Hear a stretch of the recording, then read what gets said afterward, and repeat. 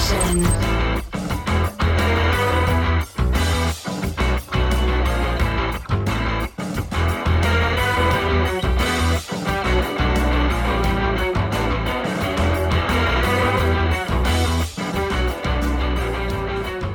Robbie Midgell just had the final whistle for the 4-2 win. You must be happy with that result. Over the moon, to be honest. Absolutely over the moon. Half time. Didn't expect it. We were 2-0 down. Weren't playing well at all. Positioning, everything about the lads was wrong. And then the formation, we decided to tweak it. We went to a 4-4-2. We started with a 4-3-3.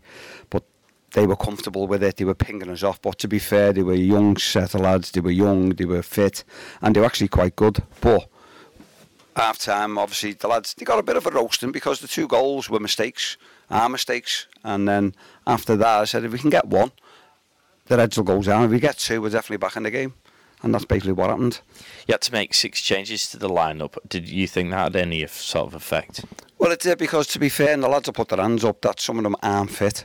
And if you get 60, 70 minutes out of it, you've got to utilise the subs. But to be fair, and no disrespect to the lads on the line, the positions that we were trying to fill, the subs weren't them people.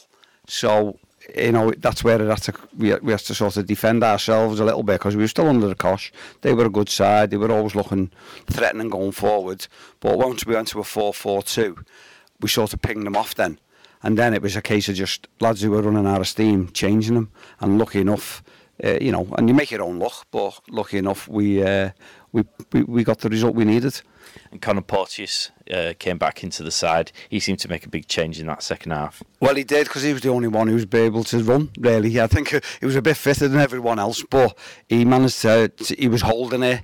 He was getting his tackles in, and basically he was encouraging, he was leading by example, and then the rest of them started lifting them. You can see the team lift it self, because the first half they were all feeling sorry for themselves, basically. And yeah, it wasn't throwing the hairdryer at half time. It was just letting them know that you've got to come out here and, if anything, have a bit of pride and try and get a draw. They knew they were in a game once we got our second, because after the second I was that confident. It's just a case of time then, and we had 25 minutes to play. So, and has that given you a headache for the lineup against Mosterdale on Friday?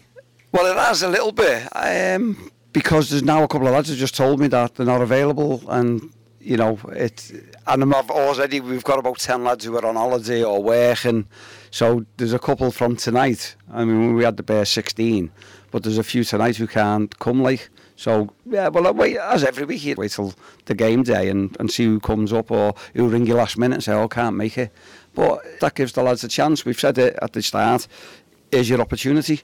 So, you know, at the end of the day, we've got to win. So some lads are keeping the shirt. We go again Friday, and then we go again Wednesday. So that's 1 game out of 1. Is John Hughes going to have a job when he comes back? Well, we don't know. We'll have to talk his conditions again, you know. If he buys the coffees, then he's in. But no, absolute made up. And yourself and Lefty, and obviously Jimmy Comer, great on the line, helping out. And it needs that. I say it is grassroots.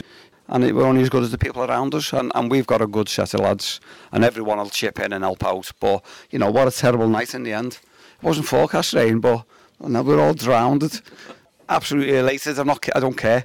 You know, I couldn't even see out my glasses. I have to get windscreen wipers for the glasses. But no, fantastic, absolutely great win. And you know, it's 3 points for Jose, because it's his team. We're just filling in for him. Caretakers, yeah, that's it. All right, thank you very much, Mitch. Thank you. Social at the Pod Station on Facebook, Twitter, and Instagram.